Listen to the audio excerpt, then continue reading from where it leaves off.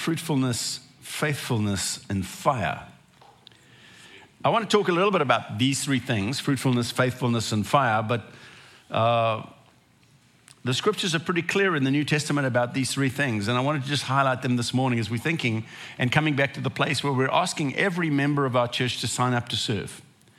This is not something that we originally said this is going to be like a tenet of our faith, but when we started this church, when you start in a house and then we moved very soon to a hotel, the rule was everybody serves.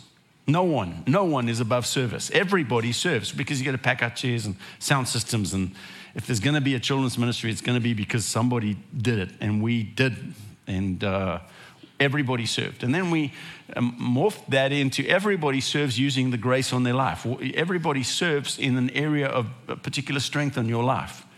And that became the rule. And for many, many years, for about the first 15 years of Northlands, we were 95% and upwards of our members served. And in recent years, COVID threw that out, and we're down to about 65% of our members serve. And I just want to say to the other 35%, no, don't do that. Everybody serves. It's still the rule. And I know that some people are saying, but Greg, you don't understand. I'm not serving out of a sense of strength or arrogance. I'm serving because I don't think I have anything to give. And if there's some people sitting in this place and you think that you think that way about yourself, that I don't have anything to give, I just want to say to you, please, open your heart to the Holy Spirit, because he wants to take that lie out of your heart, because it really is a lie. I want to speak about our nature, our environments, and the cages that we sometimes live in. A bird was created to fly. Everything about a bird, its desire for flight, its muscular structure, its eyesight, its feathers, everything about a bird yearns to fly. It's designed to fly. But some birds are put in cages and hung up in rooms. And although everything about it was designed to fly, it hops around for the rest of its life. They're put in a cage, and the natural ability is hindered by that environment. So you have the nature of the bird, you have the environment it's stuck in the cage that it lives. Fish is made to swim. Needs water to push against. Its environment, it functions naturally. Without lessons. There's no swimming school for fish. They're just born into the environment and they can do it. The habitat is important though. And when God created human beings, he created us to have dominion over everything he had created. Think about that. He breathed his own spirit into humans. He made us of the same essence of him. He made us in his image. He wanted human beings to have dominion and power and authority and to exercise that on the earth.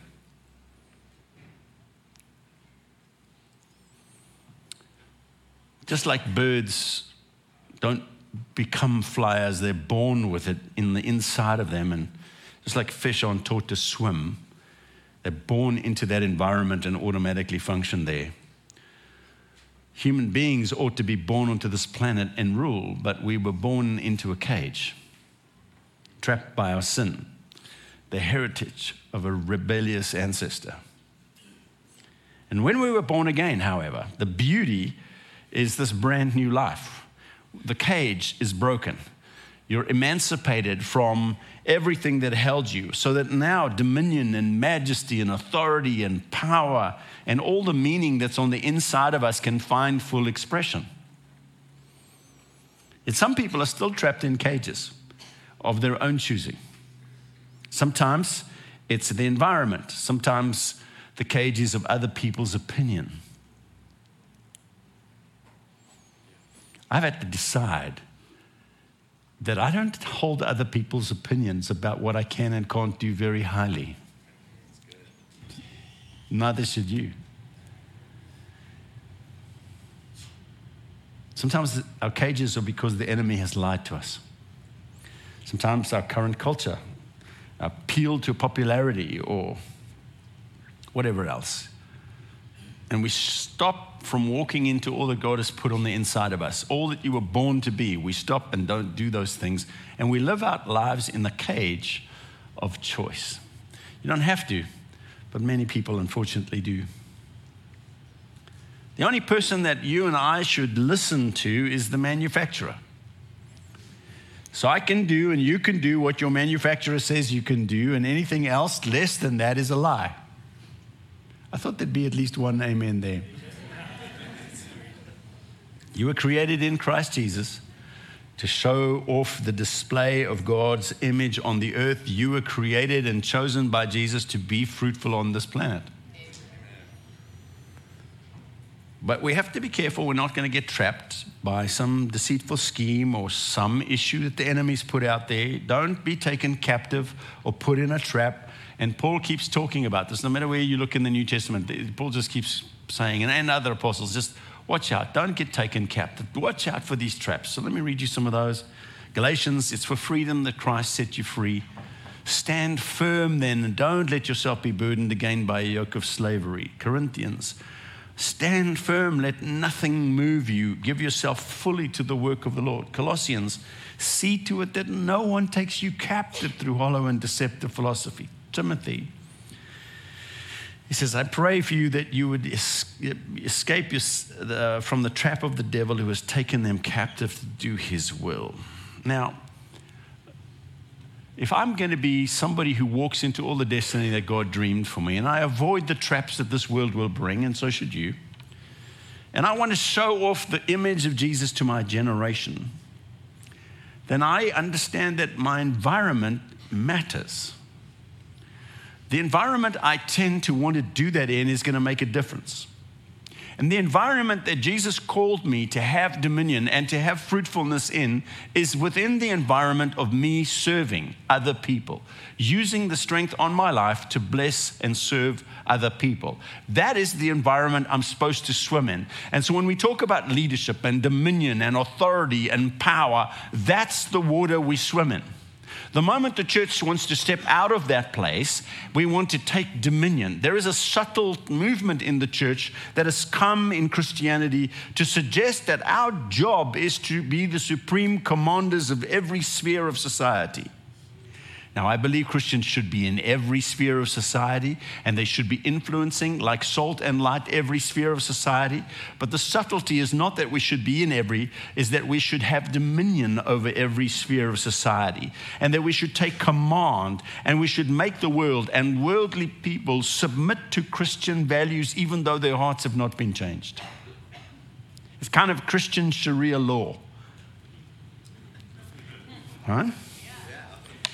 Now, and the idea is that if we dominate, if we can, our way can create more money, bring us more success, lift us up in more fame, give us more power, then surely the world will envy us and covet what we have and ask to see the gospel. Beware of that.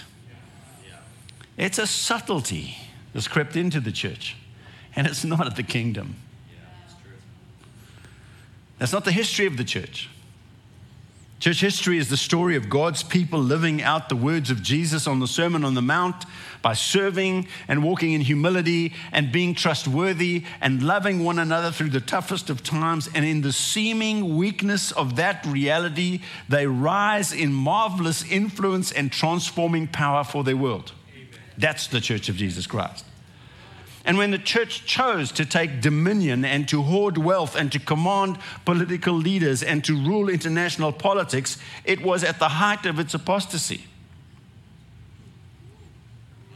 There's a story when Thomas and Aquinas went in to meet with Pope Innocent II. He found the Pope counting this big pile of money, and the Pope said to him, Thomas, the church can no longer say, silver and gold have I none. And Thomas replied, true, Holy Father, but neither can she say, arise and walk in Jesus' name. The church functions best in an environment of service to one another. So let's talk about how to bear eternal fruit, which is why Jesus said he chose you. Let's talk about fruitfulness. In fruitfulness, your environment matters. The environment we choose to live in with our brand new creation is really quite important. Our new nature works best in an environment of humility and service. You were given a brand new nature when you came into Christ. And the environment that new nature flourishes in is in humility and in service. It does not flourish in arrogance and desire to be served.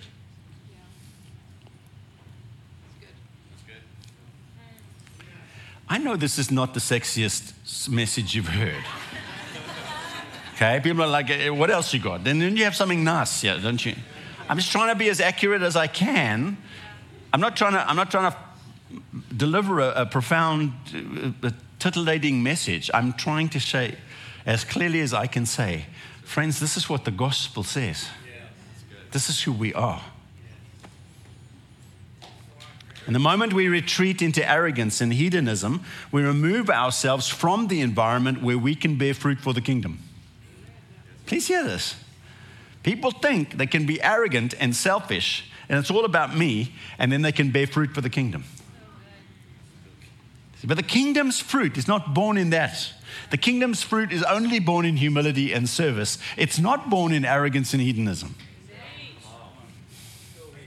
And if we want to bring heaven to earth, we have to learn to breathe and live and experience the atmosphere of heaven.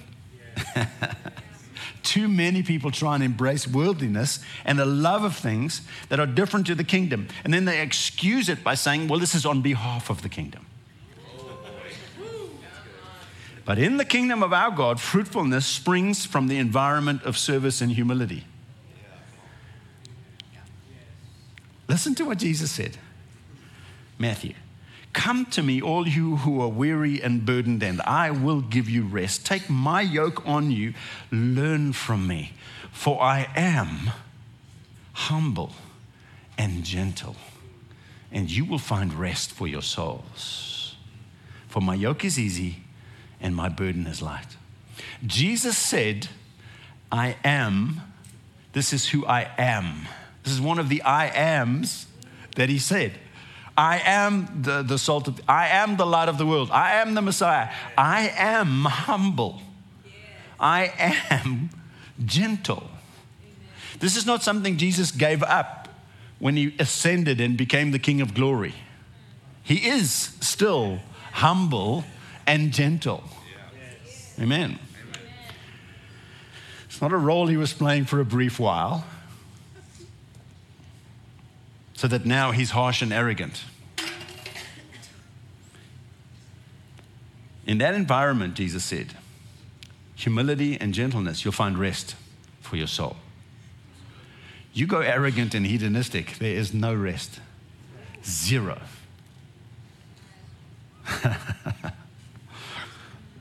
And as a leader, it took me a long time, I'm embarrassed to say, as a leader of the church, I came to this realization that I will never, ever in my entire life or after this life graduate beyond my status as a servant of God's people. Good leadership matters. I believe that with all my heart and can bring great blessing to many people. But there used to be a subtle expectation in my heart that if I could get to be successful enough as a church leader, that success would buy me a place where I no longer needed to serve, but I could be served. And my experience in ministry has been exactly the opposite. Every time the Lord has said, hey, I've got something exciting for you. I go, woo, what is it? He goes, yeah. And it's to a diminished inheritance that costs me more. It's like, isn't this the way it's supposed to work? Aren't you supposed to be climbing the mountain? I'm digging a hole. What I have discovered is that my role in service changes, but the more authority I've been given in the kingdom, the greater the sacrifice and the more the service costs to me. Some of you are going to say, where's the happy news in this? That's it, right there. In other words, the greater the mission, the deeper the commission to serve. Listen to Mark 10. Jesus called them together and said, you know those who are regarded as rulers of the Gentiles lord it over them, and their high officials exercise authority over them. Not so with you. Instead, whoever wants to become great among you must be your servant. And whoever wants to be the first must be the slave of all. For even the Son of Man did not come to be served, but to serve and to give his life as a ransom for many. Jesus used the word Son of Man, which was a scripture came in Daniel, where Daniel sees this picture of heaven and God the Almighty is sitting on his throne and someone appears at his right hand, someone like the Son of Man. And to that person, God infers all authority and dominion and power over all things on the earth. Jesus Christ has been given all rule and authority. It was Jesus' favorite name for himself. I'm the Son of Man. And Jesus said, that guy, the Son of Man who has all authority and power, did not come to be served. I came to serve. Phew. If you had absolute command, if you could make anybody do anything you liked at any stage of your life, and you had the whole of mankind under your authority, what would you do with it?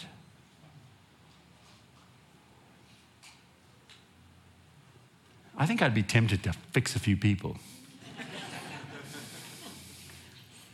Jesus said, with all that authority, he came to serve and to lay his life down on our behalf. That's what he did with it. So let me say this as clear as I can. The environment you were born to rule in, where you find your most fruitfulness and your authority and your greatness, is going to be revealed in service. The further you get away from service, the further you remove yourself from the environment that you were born to fly or swim in. Fruitfulness grows out of the soil of service. Kingdom fruitfulness grows out of the soil of service. I know a lot of people doing a lot of impressive things, and I'm not sure it's all in kingdom fruit.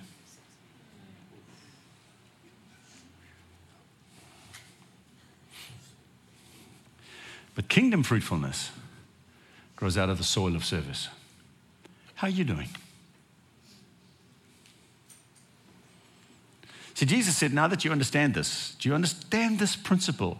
If you understand this, now the blessing on your life will come when you put it into practice. Let me show you this. People think I make this stuff up. I'm telling you it's not. Look, John 13. Jesus, in the moment of revelation that he is the master of the universe, gets up, washes his disciples' feet. And then this is what he says to them afterwards. When he finished washing their feet, he put on his clothes, returned to his place, and he said, do you understand what I've done for you? You call me teacher and Lord, and rightly so, for that is what I am. But now that I, your Lord and teacher, have washed your feet, you also should wash one another's feet. I have set you an example that you should do as I have done to you. Very truly, I tell you, no servant is going to be greater than his master. Stop. If I want to be like my master, then I have to be like my master. And Jesus said, a servant cannot be more than his master. That means I am commissioned to serve. And when I'm in the place of my greatest authority and in the place of my greatest strength, I need to be all the more careful to serve in that moment. Because you can never be more than your master. Oh, I've reached a level, a plateau, where I no longer have to serve. You can never get there. Listen to this. Nor is a messenger greater than the one who sent him. Now that you know these things,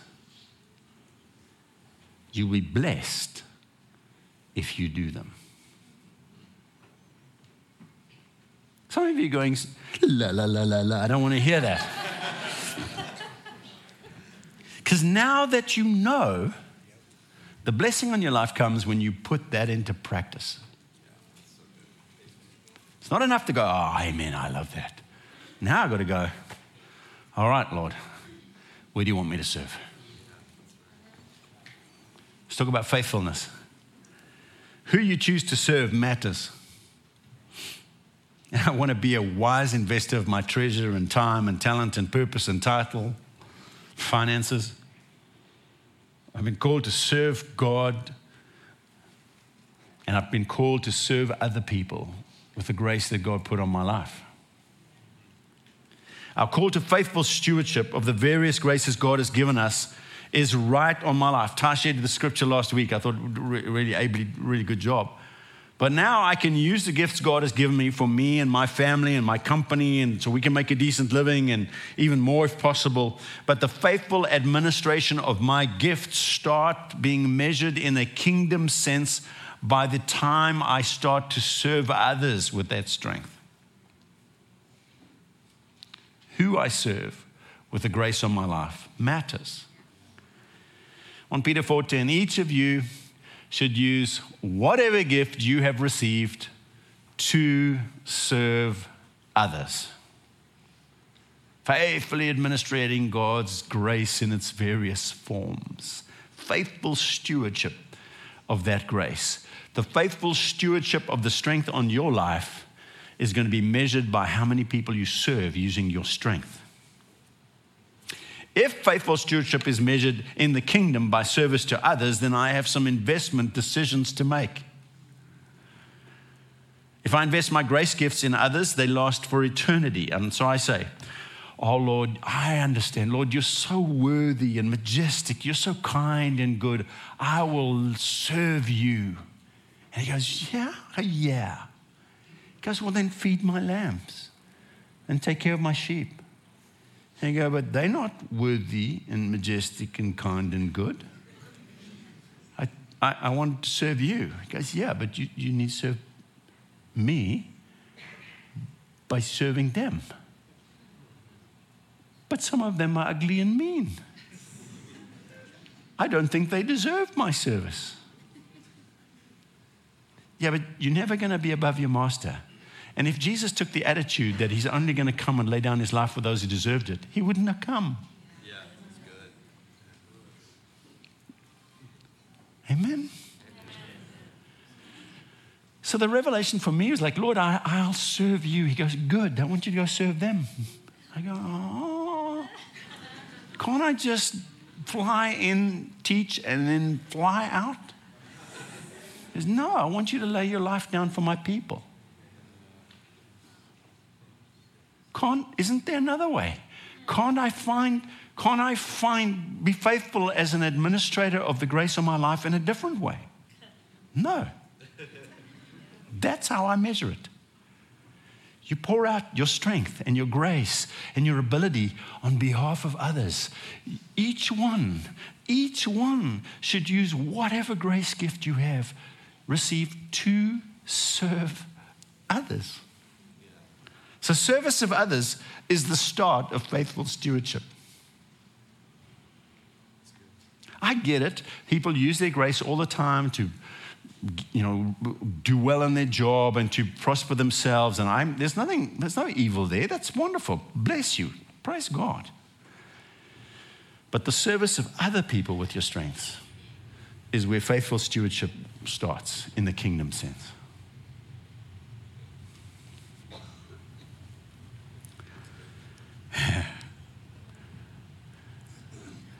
It's wrapped up in service. Let's talk about fire.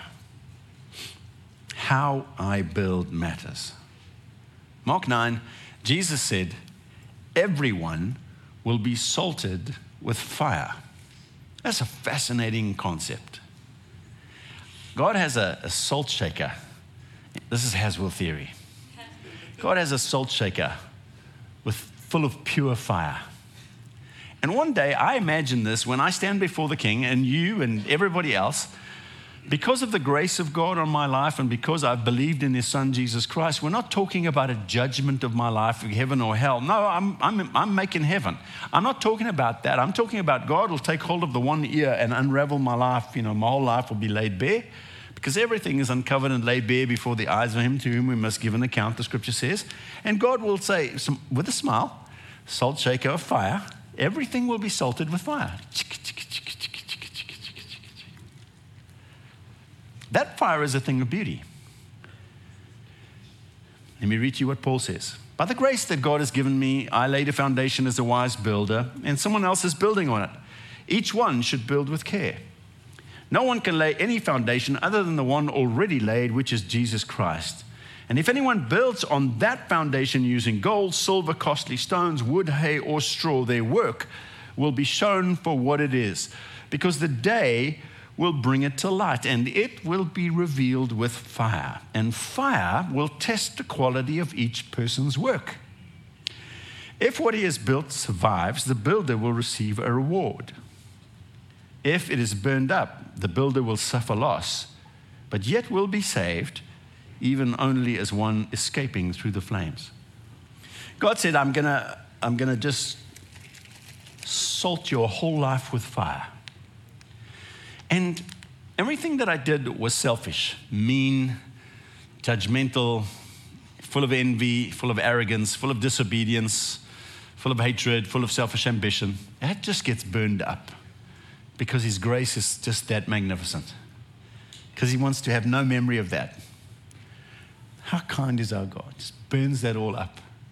Now, He says, if what He has built survives, He gets a reward for that. I think some people who have built massive things will not pass the fire test because they built it in selfish ambition or out of arrogance or by treading on other people or by hurting other people. Not sure entirely, in fact I am sure, that will not pass the fire test. It's not going to stand. They themselves will be saved because they believed in Jesus.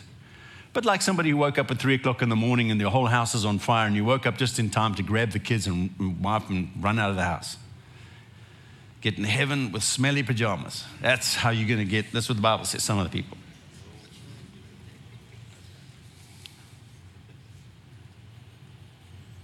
Every time I use the strength that God gave me to serve somebody else, that is a building block that will pass the fire test. Because I invest in people, and people last forever. And every time I served the Lord, every time I stepped in obedience, every time I was moved by love or faith or hope, every time I desired to serve somebody else, that is a building block that stays, and you will receive your reward. Jesus said, not even a cup of water given in my name will fail to receive its reward. God is interested in this. If I'm going to be somebody who's interested in investment, then I start to go, I need to invest now for eternity. That's why Jesus said, don't lay up treasures for yourself on earth, but lay up treasures for yourself in heaven. Well, how do I do that? You serve other people. Because every time I stoop low to serve somebody else, to lift them high, it's like a building block. Oh, built, good, nice. And fire, the fire test is going to make that shine. It's just going to look good. Every act of service is a building block that lasts into eternity. So let's talk about fruitfulness, faithfulness, and fire. Fruitfulness is your environment matters. Where you choose to serve. You get involved with a group of people who have the same heart and go, I'm going to go serve with you. Your faithfulness, who you serve matters, and it's going to be other people. And if your service costs you and they're not worthy of your service, don't go, wow, I'm giving up. No, that's exactly the moment. That's exactly the space. Big building blocks for eternity. Doesn't bother me. They spit on my service, they mock, they accept my service as though they think I'm inferior to them. It's fine. Big building blocks in eternity. Because I'm not really doing it for them. I'm doing it because my King said, this is how we act. This is how we are. This is the life we choose to live. And how I build matters. How you build matters. Fruitfulness, faithfulness, and fire. Let me wrap this up. Many, many years ago, I've told the story often, but my father called me. I called my father because I was going to be speaking at a large group of men, a men's ministry meeting, and called my dad. I had nothing. It was one of those weeks that I'd been preaching everywhere, and I'd preached myself out. And I said, call my dad. I was looking for inspiration. I said, hey, Dad, what do you need from your church? What would you like to hear from them? And he said, I'd like it if they recognized me. And I was like, yeah, that doesn't help. That just sounds arrogant. So I put down the phone. And then I realized what my dad was saying, and it's changed the way I think about things. Because he said, my dad was a man full of compassion. He had a real heart for downtrodden people. He just had a real gift of mercy. And he was a leader. He was a lawyer, recognized in the community. And all the church he was in expected him to do was to sit and listen to the hour-long, come attend the hour-long thing and then put whatever change was in his pocket in the offering. That was the expectation of him. And if somebody had seen my father and had known about that gift in him, that heart that beat in him because my folks started counseling services and they were involved in crisis. They would go out and, if guy was beating his wife, they'd go in a crisis team to rescue the woman. And this is 40, 50 years ago. That was his heartbeat. He just cared about people. And if somebody had recognized that gift of mercy on him and said, Tom, you have a great gift of mercy. Could you look after the widows and the orphans? Could you look after all the divorced people? Could you look after this? My dad would have had sleepless nights planning that. You wouldn't have had to ask him. You wouldn't have had to give him a budget because he would have enthused all his friends. He would have pulled them all into that ministry. It would have been the best run ministry in the church. If they had recognized him, he said, if they would recognize me. He wasn't asking for fame. He's going, there's something in my heart that I feel like I was born to do. I can't sleep sometimes because this thing beats in me. And there's some of you sitting there and you know God's put ministry on the inside of you and you're waiting. I hope somebody will recognize me. I just want to say the best way we can recognize you, get involved in serving some way and let your passion fly. People will see it. It'll become evident. There are people sitting in this meeting and there's ministry that you were called to and it's massive and its environment is service. So get involved in serving. I don't want to know if there's a member in our church who hasn't signed up to serve. Really, come on, we can do better than this. Because we serve. Not because I'm saying it, but because that's what the Word of God says. Each one should use whatever grace they have received to serve others. Some people sitting here and thinking, I don't have anything to give. I'm not worthy. I've messed up too much. I don't know what to say. I don't know what to do. And I want to speak just a word to you as we're closing, especially to you. Please don't let the devil put you in a cage. Because your freedom, your fruitfulness, the beauty of your life is going to come when you break out and start to serve. And you will be astounded at how the Lord will use your life and your gifts and your perspective to minister to many others. Don't let the enemy put you in a cage where you stop serving. In just a little while, I'm going to close in prayer. He's going to pray for us. And I'm going to ask the Lord to whisper to you, I want you serving here. As is our habit every year, we ask everybody, unashamedly, sign up to serve for at least a year. At the end of the year, everybody's automatically off the grace team that they signed up for. Because we want you to, if you're hating it, we go, well, I can hang in till the end of the year. And then you can sign up for another one.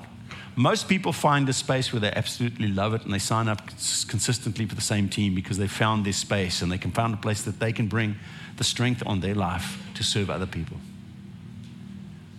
But I'm asking you, sign up.